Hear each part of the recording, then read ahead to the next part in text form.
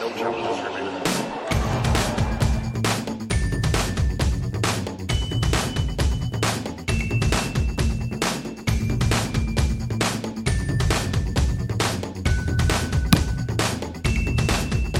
Welcome to No Challenges Remaining. I'm Ben Rothenberg, joined during the Middle East swing by our Middle East and North Africa correspondent, Reem Abouleil, who's coming to us from Abu Dhabi this week. Reem, hello. Nice to see you. Hi, Benjamin. Very nice to see you too. The tours were on either side of you, I guess, this week in Doha for the men and in Dubai for the women's event there. Let's start with the women, I think. We're recording this just shortly after the final, which Garbiñe Muguruza won for her first title in nearly 2 years, beating surprise finalist Barbara Krejcikova in the final. 6-3 was the final score there. Muguruza has been a player who has been sort of close but not quite there for a while. I mean, this is sort of my question to her in press, but like, I'm not sure how much a title necessarily means because I think her quality has been pretty consistently up there. And so it's not like we thought she was incapable of winning a title, but what do you think that Muguruza takes from this title? And I guess from sort of how she started her year overall, which started very strong, making the final of that warm-up event in Melbourne, then making the quarters of of the, is that right? Getting confused now. No, fourth round of the Australian Open, having match points against Naomi Osaka. Yeah. What do you make of where Garbi sort of fits in this very, maybe still confused WTA ladder? Is it clarifying? What do you make of any of that? I think it matters to her so much because if you saw the reactions after all her wins this week and then finally when she won the title today, it was clear, like, even in her speech, her first line was like, I've lost so many finals in a row. She's lost her last 3 finals before this one. She's like, I lost many finals in a row, and it feels really good to finally get this one. So I think that, yes, she has been feeling really good about her game, and she said that in Australia after losing to Naomi, because she was like, I'm really excited just because of where my form is at and how I feel about my game. So she took that loss in a good way, and you can see that. But still, like, for someone who's won 2 slams and was world number 1 and stuff, and then struggled with consistency, this must mean, like, the consistency on its own means a lot to her. But I think also finally getting a trophy, because you can tell that sometimes it can become a bit of a complex, you know. For her, 3 finals in a row, losing 3 finals in a row is a lot. Also, the fact that she's playing so well, but because of this bizarre ranking half-free situation, she's 16 in the world. So it's bizarre because Garbiñe, I think, in the race right now is number 2 after this win. Mm-hmm. And that's such a huge difference between the race and the actual ranking. 2 and 16, that's a big gap, you know. So I think her head is in the right place in terms of, like she says, I'm not looking at rankings, I'm focused on my form and all of that. But you could tell that it really meant so much to her when she got that title. I think the thing that I think jumped out at me and look in sort of the evaluating of where Garbiñe sits on the tour is that she is through, mid-March now, she's the overall tour leader in most match wins, which I feel like is not a very sort of typical Muguruza type stat. She's not somebody who really, for most of her career, has been like consistent week in, week out, racking up the sort of wins, being sort of a workhorse. She was always someone who's pretty hot and cold, on and off. And so that even to me, more than the trophy, I understand the trophy being a monkey on her back that she wanted to get rid of, but even more than the trophy as an outsider, just evaluating her, that's, I think, what jumps out is like, okay, this is something different. This is something that I think is a real testament to consistency. And granted, she's done it all so far on hard court. So it hasn't been too many different and relatively similar conditions in Australia and the Middle East. It's not too much variety necessarily, but I do, although some of the court, you were going to say something there? Yeah, I would disagree a bit about the conditions thing because the difference from Doha to Dubai is quite big in terms of conditions. And all the players were saying that the ball flies way more in Dubai. They also play with different balls. I spoke to Sabalenka about that because she also won in Abu Dhabi and she won Doha last year. So she was going for the Middle East Triple Crown this week, but she didn't do it. And she was saying that every one of those cities is completely different. So I understand that it's still all hard courts. I think the biggest stat for me, besides Garbini being the tour leader in match wins, she's 18-4, the average ranking of her opponents through these 22 matches is 43. That's pretty high over all of these matches. And I think one of the Garbini usually, what she used to say in the past, is that she would struggle to find the motivation in the smaller tournaments. But when you are entering these smaller tournaments and are playing Sabalenka and Barty and this and that, your motivation also has to go up, So I think it's also, that might be a factor of why she's able to step up. Yeah, in her first, she early in this tournament, third round, she gets to play Swiatek and beats her very handily. I think that's probably the statement win of her week, more or less. 11-4 over Swiatek, and then gets, for the second week in a row, a tough win over, or tough match against Sabalenka. 3-6, 6-3, 6-2 this time, before getting Mertens in the semis. And then, Krejcikova surprise finals, which was kind of a trap match, too, because Krejcikova's playing well, not a player who Muguruza would know much about, really, as an opponent. She admitted she hasn't seen much of her in singles at all, which very few people have. I mean, Krejcikova only broke top 100 for the first time at last year's French Open. So, I'm impressed, and I think Muguruza, not sort of consolidating herself as being a potentially dominant, or at least consistently present top fiver, has been one of the big stories of women's tennis in the last 6-7 years. Like I maybe that's a little too long, maybe 5 years. I've said that before. I remember I put Muguruza on Courtney. I did like our top 10 defining players of the decade list for at the end of 2019. I put Muguruza, I think, at number 10 but partially to say because I think that she could have done so much more too. Like Muguruza's inability to like really back up and become the huge dominant number one I think she could have been was very I think led to a lot of the quote unquote chaos or upheaval or parity in the rankings. It's because Muguruza wasn't able to really have an iron fist on the tour like I think she can. And if she's developing that fist strength to iron up her fist further, I think that could really have a huge impact, because she can play on every surface. She is somebody who really, it can compete with good Naomi, which few people can. And we saw that in Australia. Yeah, I think she can be such an incredibly relevant player, to put it mildly. And I hope that she backs that up and continues to be. I agree. I also think that like every time I'm realizing more and more, the more she's winning, is just the kind of interest that she can drum up among fans. Like you can see that fans are actually very invested in Muguruza. And also, I feel like Muguruza is a very unique player on the tour in the sense of she has her own thing going on.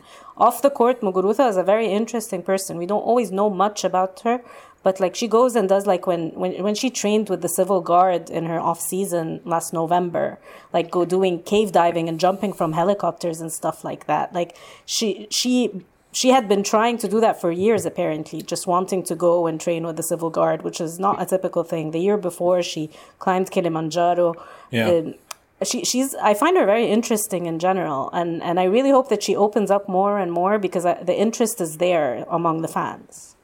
Yeah, no, completely agree. And I also think when she was winning her slams in 2016, 2017, I think there was some sort of wondering like why she wasn't becoming necessarily a breakout sort of star, quote unquote, like, beyond the sport of tennis, which she really, at least in America, she certainly has not become that. And yeah, more bites of the apple, more chances to do it. I think she can be a big sort of transformational figure for women's tennis if everything keeps going her way. And this is still just one title, still just Dubai, but I think everything is really trending in a good direction for Garbinier for sure.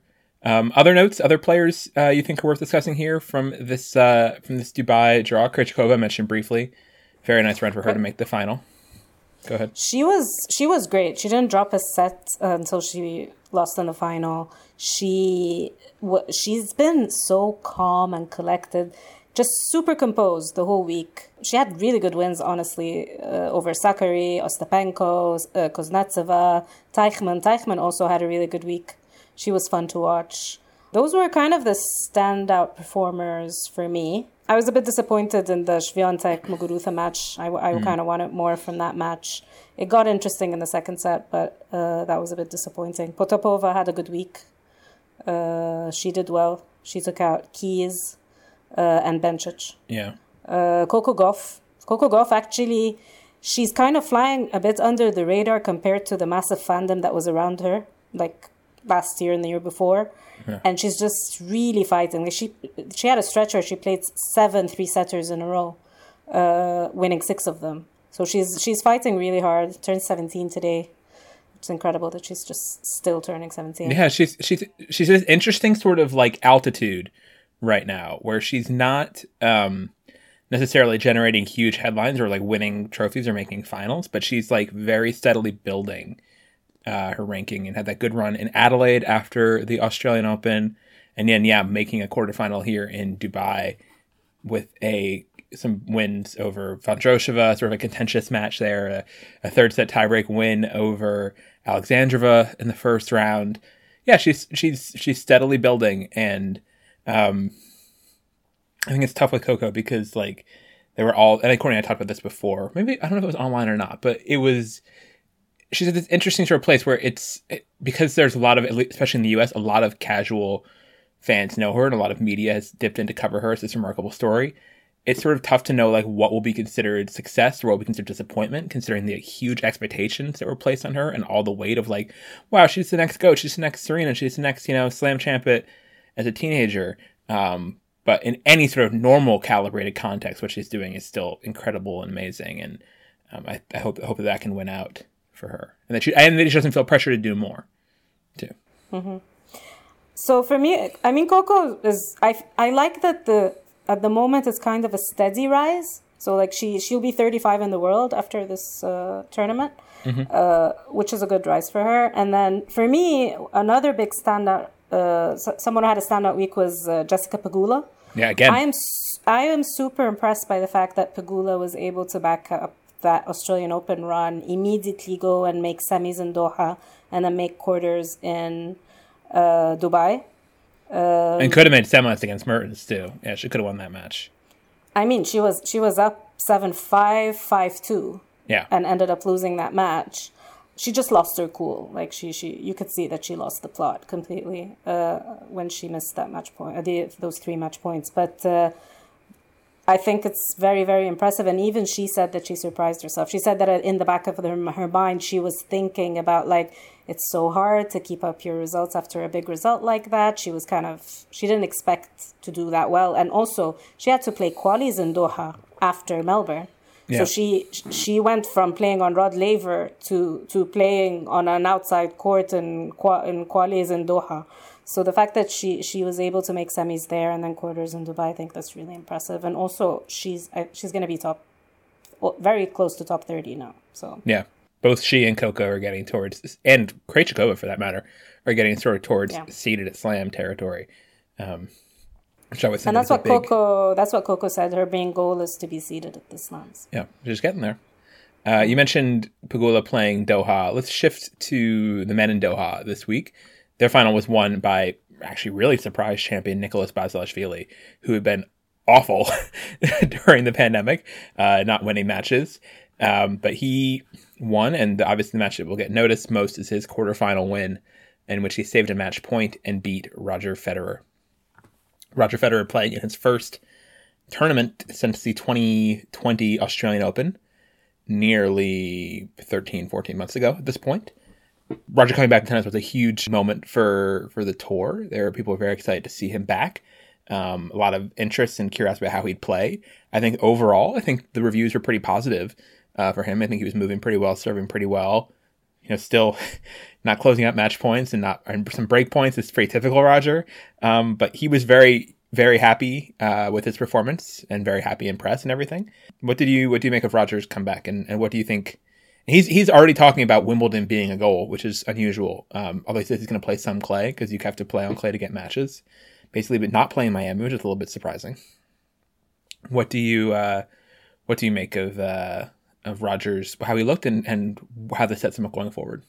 I think that for him, getting to play 6 sets in 2 days is quite a big ask for someone who's been out that long and who's had 2 procedures on his knee in the process. So I kind of understand why he's not going to Miami, and I kind of understand why he's not playing Dubai, because it's a no-brainer to play Dubai, right? Like, he has an apartment here, he lives here, his family's probably here. They are, I think. And he's just so... These are the courts where he trains a lot as well and stuff. So the fact that he's not playing Dubai made me think, okay, for sure he's not playing Miami as well. I think he just wanted to test the waters. And who knows, maybe... He'd already pulled out of Miami even before that, actually. Like, precaution. Yeah, even before that. Yeah. So I think it was a good comeback for him. I think the Dan Evans match is not an easy one, especially that he spent a lot of time with him practicing. It's kind of like a pro and a con in that way. It's kind of like Evans isn't intimidated by Roger because he's just spent several weeks training with him and stuff. And it was not an easy match, but I think it's still... So there's a lot of unknowns. I don't know. I feel there's question marks because...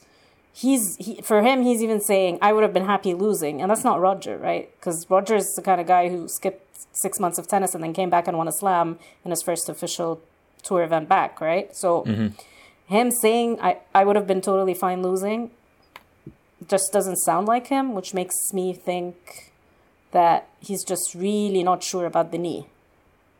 I don't know. That's what I thought. Yeah, it's interesting. I think it sort of begs the question. This will sort of transition, I guess, a little bit into our next topic about Djokovic, but it's sort of interesting what Roger's motivations are for coming back, right? Like, what are his goals? I say the Djokovic thing because I think most people agree, I'm guessing you agree, that Djokovic is going to pass Roger's records, right? He just passed this 311 weeks at number 1 record. He seems to be on pretty good pace to pass the slam count. He's at 18, Roger's at 20, but also at 20.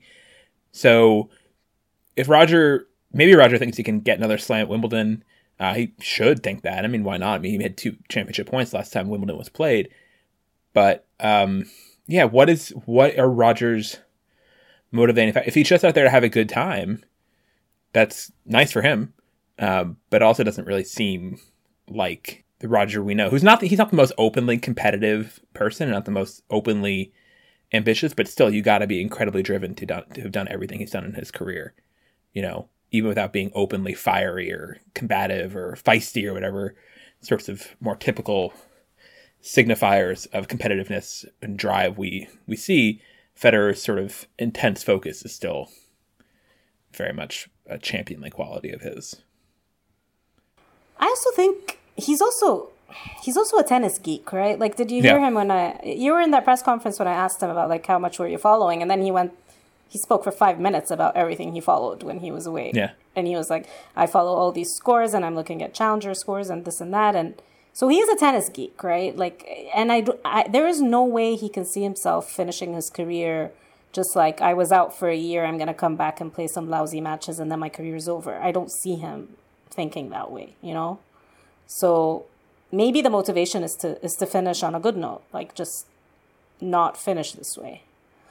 I also think that just he hasn't experienced the whole COVID thing at all. And maybe a lot of the decisions will also be like, where am I going to go? I'm flying without my family. You know how Roger always flies with like 1 million people with him, his kids and his kids' teachers, because they're homeschooled and like all of that. It's like a traveling circus. So it's going to be different for him. I don't know how he's going to play in front of empty stands. Like Doha wasn't like that, but Europe is going to be probably completely empty. Yeah. So yeah, that's why I feel like there's just a lot of question marks. That's one of the interesting things is that in all this time, Federer and if you want to throw in Kyrgios and Barty still haven't played in front of like genuinely empty stadiums yet. Or I guess Barty did when the Australian Open when it shut down. So maybe when it got to the mid-tournament shutdown, she made it past that point in the tournament. But other than that, they haven't entered tournaments where that isn't going to be a thing. And for Federer and Kyrgios, I guess especially, who are both such sort of crowd animating people in different ways, interested how they both react to that and how they draw energy in those empty stadiums, for sure. You'll see where he plays next. I'm guessing he would play Madrid, I guess. I wonder if he'll enter one of the smaller clay tournaments. He could play like a Munich or something, I guess. I don't know. I don't know. You know, Bizarrely, I was in Estoril when Roger lost to Montañez, which remains one of the very weird random things that I have witnessed live. First of all, I don't usually go to Estoril. Second of all, the day I do go to catch the Roger match, he loses to Montañez. It was a thing. I've also been to that tournament. That's one of the random tournaments that I've just showed up at once for one day when I was there for Eurovision in 2018. It was the day I showed up for the day before the Eurovision started happened to be the final, and Tiafoe was in it, and I was like, yeah, sure, I'll go. And then João Sousa won and became the first ever Portuguese champ at a Portuguese pro tournament. And it was like a big national holiday there. And I was like, I don't know why I'm here, but it's nice to be here. For this like random national celebration. That's funny. Speaking of celebrations, there were lots of celebrations in Serbia for this commemoration of Novak Djokovic reaching most weeks at number 1 in the ATP singles rankings, 311, passing Federer's record of 310. This had been fairly inevitable for a while. Djokovic had been on track to do it. It wasn't exactly a surprise. He gets there. A lot of his fans obviously are saying it's like evidence he's the greatest of all time. I do think it is a factor, and what I do like about this conversation is that it's admitting there's more than just a slam count to it, which I really appreciate. I think there is a lot more than just slam count. I think weeks at number 1 is a totally valid factor category to be looking at this. Do I think it's definitively everything? I don't know. I mean, my main sort of take as these things trickle in, and I'm not exactly sure where I stand on this, but I think it's just becoming increasingly clear to me that it's a subjective thing. It's going to be a subjective thing for people. Like, people are still going to find their rationalizations to say, oh, no, the best of all time is whatever they want to, whatever the stats want it being. Oh, no, the best of all time is Nadal because he won, I don't know, at the end, 15 French Opens, and no one's ever going to touch that, and that's just so incredible, and what he did is beyond everything. Or people are going to say, no, it's Federer because of how elegantly he played the game and how beautifully he made it look and how popular he was and how much he appealed to people.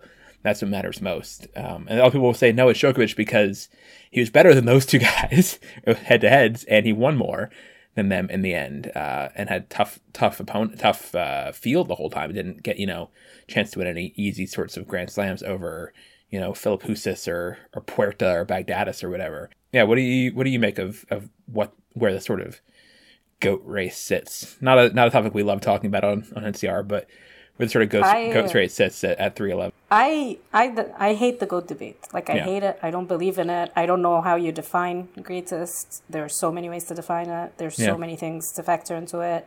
I hate it because it makes no sense to me, especially in an era like this. I think if I'm looking at the 311 stat just on its own, I think it's amazing because having that kind of staying power with these kind of players at the same time is amazing. Mm-hmm.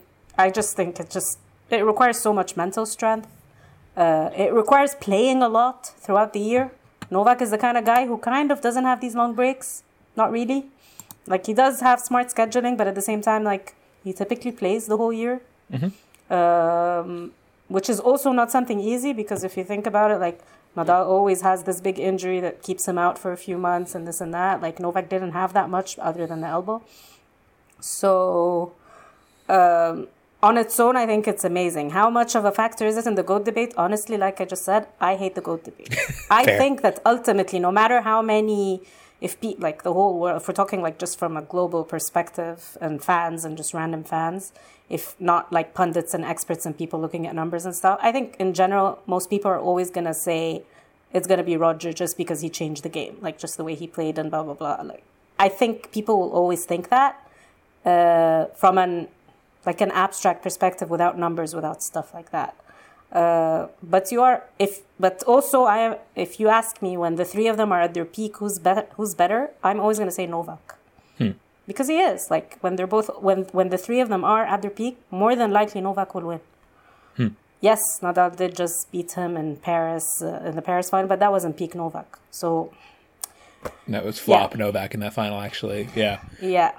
So I think it's a massive thing. I think it's also a massive thing because Novak made it a massive thing. Novak when you it also takes a lot of guts when a few years ago he goes out and says, I want to get that record, you know? He didn't keep it to himself. He's not someone, like you find the other guys always saying like, I'm not looking at what the others are doing. I don't really care what the others are doing, all of the stuff. Nadal says, I never want a bigger boat because my neighbor has a bigger boat, you know, that analogy he always gives. All of that, respect to all of that, but like Novak never shies away from saying, my two main goals is to get that, and he calls it the historic number one, which is the record he just broke, and he wants to have the most slams. And just going and saying that a few years ago and then getting it, that's big.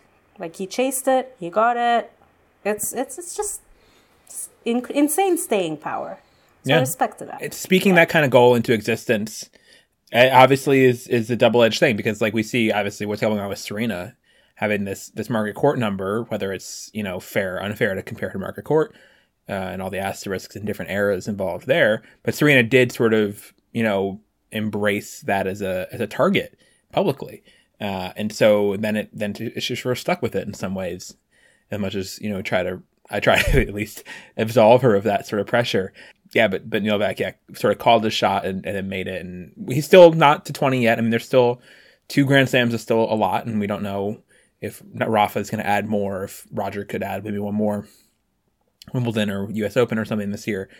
We'll see. But it's definitely progress, and definitely I think one of the clearer signs that I think on a lot of the numeric fronts that Novak is going to be the guy on that level to the extent that matters. One thing also is because he is so goal-oriented, he already said as soon as he locked down the 311 thing, because that was already calculated a few weeks back, so we already knew that he was going to get it, he immediately said, I'm going to stop playing some of the smaller tournaments that I needed to play to keep that number one. I'm not obsessed with that goal anymore. I'm obsessed with the other one. So already, like, he's not playing Dubai when he usually plays Dubai, right? Like so he's already planning his schedule differently so that he can peak at the slams and so that he can get that. It's interesting. Goal, he's like, right? Already sort of like turning off the rocket thrusters that were getting him to this one goal. Once he like hits it by 1 week, and there's no real danger that Federer is going to get to number one anytime soon with the kind of schedule and lack of play he has. That's interesting. He's already sort of like, oh, okay, that's one up. I'm done with that part, and now let me focus on the other things. That's interesting, and shows what sort of control he has and sort of precision he has about choreographing his career and his achievements. Mm-hmm. Anything else you would like to discuss, Stream? I think this was a good sort of wrap of the week that was. You're going to Dubai next week for the men's tournament there, which had an interesting draw ceremony, I believe. You were telling me. The whole thing was so strange. But obviously the funniest thing that happened is that Stan Wawrinka was at the draw, performed the draw like he was picking names, saw his name on the draw as the number 7 seed, and then 2 hours later withdrew from the tournament citing fatigue. And the only explanation I can find is that draw was so exhausting because there were technical issues. There were names of people who were not in the draw, like Yaroslav Pospisil instead of Vasek Pospisil. It was not a good draw. It was not a good situation. So it kind of broke Stan. He's like, I'm out of here. That's the only explanation I can have.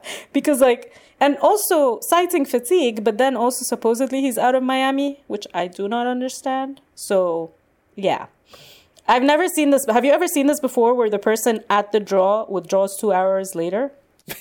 So because of fatigue? No. Like if they go get hurt at practice, like, okay, but that's where they're carrying an injury. But fatigue is an interesting sort of general injury. And look, I'm all for self-care. People don't feel ready to play and don't feel I have no problem with him withdrawing at all. It's just really funny that 2 hours earlier, if he had pulled out, they would have gotten the next person in. Whereas because he's also seeded, they reshuffled the whole thing. So like Sonego became a seed, took his spot, has a bye.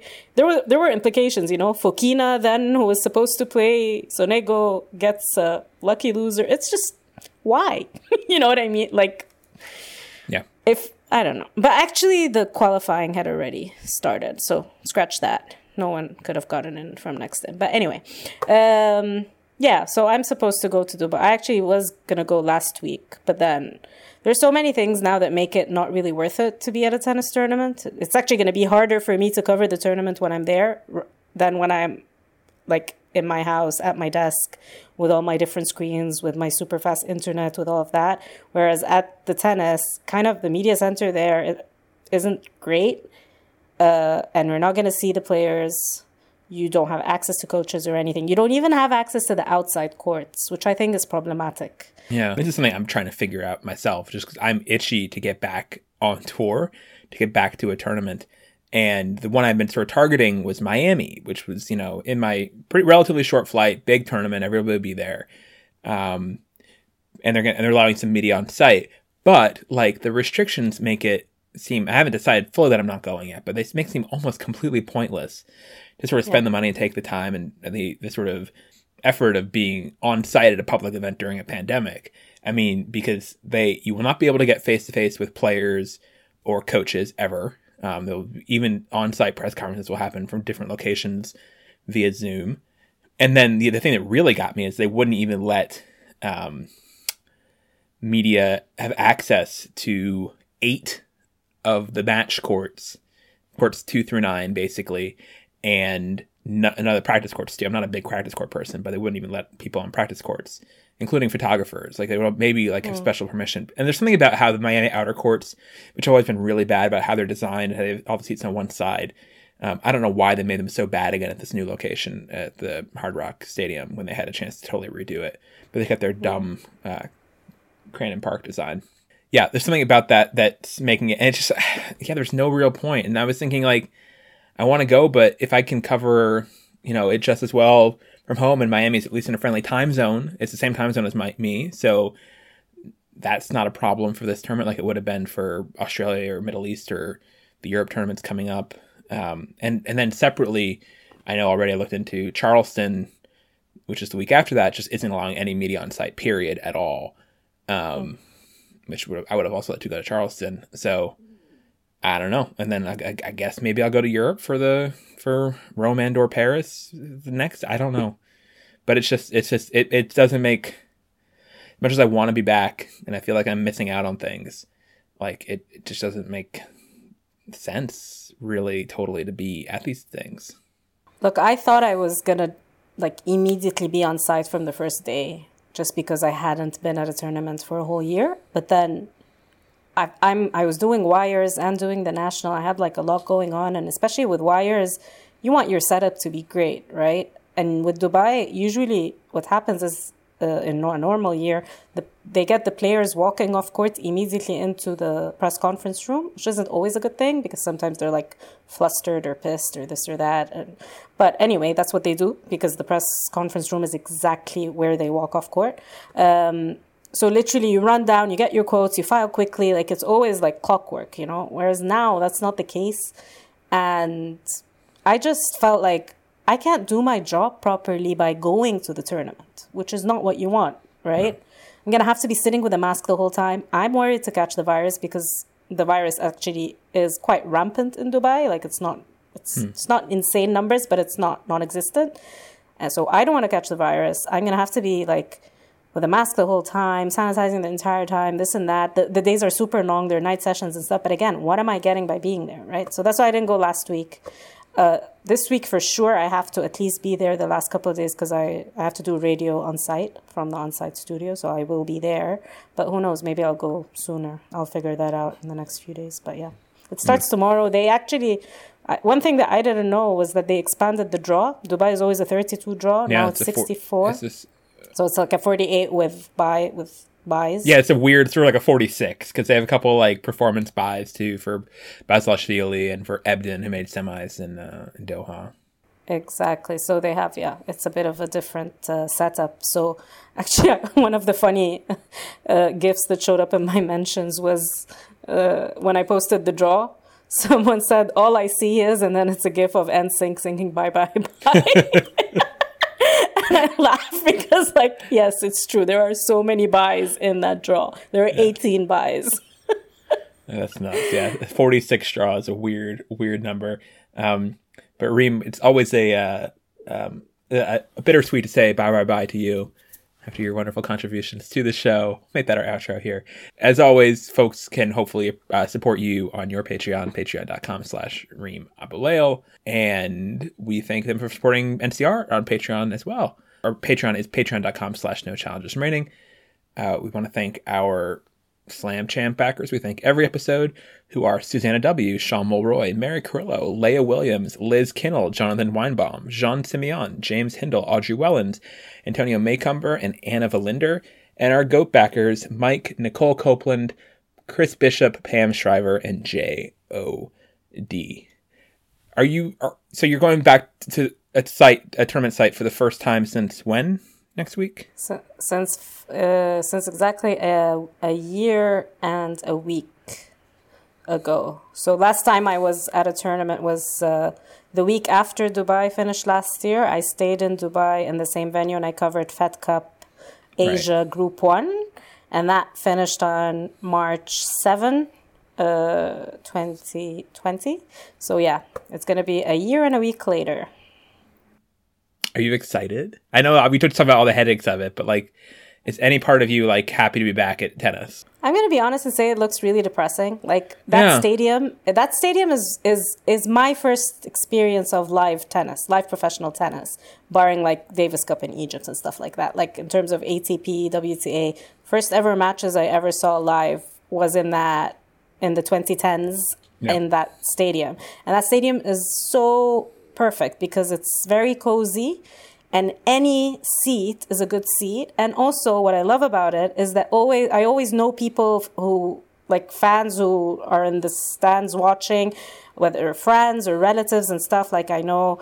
So, and then they would always text me and say, hey, I'm here. And you can immediately see them and like make eye contact with them. That's how cozy that stadium is. Yeah. And I'm always sat in the same spot. Like they actually save a seat for me because if it's too busy, the local PR team is very sweet. They always have a seat with my name on it in the stadium. And it's just, the whole thing, it's like, they're like my family, everyone involved in that tournament, it's just my home. And seeing it on TV so empty, like that tournament is one of the most like best attended event in Dubai. And it's not always easy in the UAE to get fans to show up in the stands. Like sometimes they have really good cricket and they don't have fans. Like they have a lot of good stuff, golf and stuff. Yeah. But Dubai, that tournament is very well attended. So like seeing it like that, I can't imagine. I really cannot imagine. Especially that it's surrounded by bars, the Irish Village outside, and you always have the live band, and you have all these people out there drinking, and it's just such a nice atmosphere, and it's not going to be like that. So yeah. I think it's going to be sad. But yeah, I will not scoff at the idea of actually watching live tennis. It's just, I know that it's not as simple as, hey, I'm back at tennis. It's so many things at once, I don't know, bittersweet. Well, we will check back in with you next week. Booking you in advance already for the show once again. Thank you very much, Reem, and bye. Bye.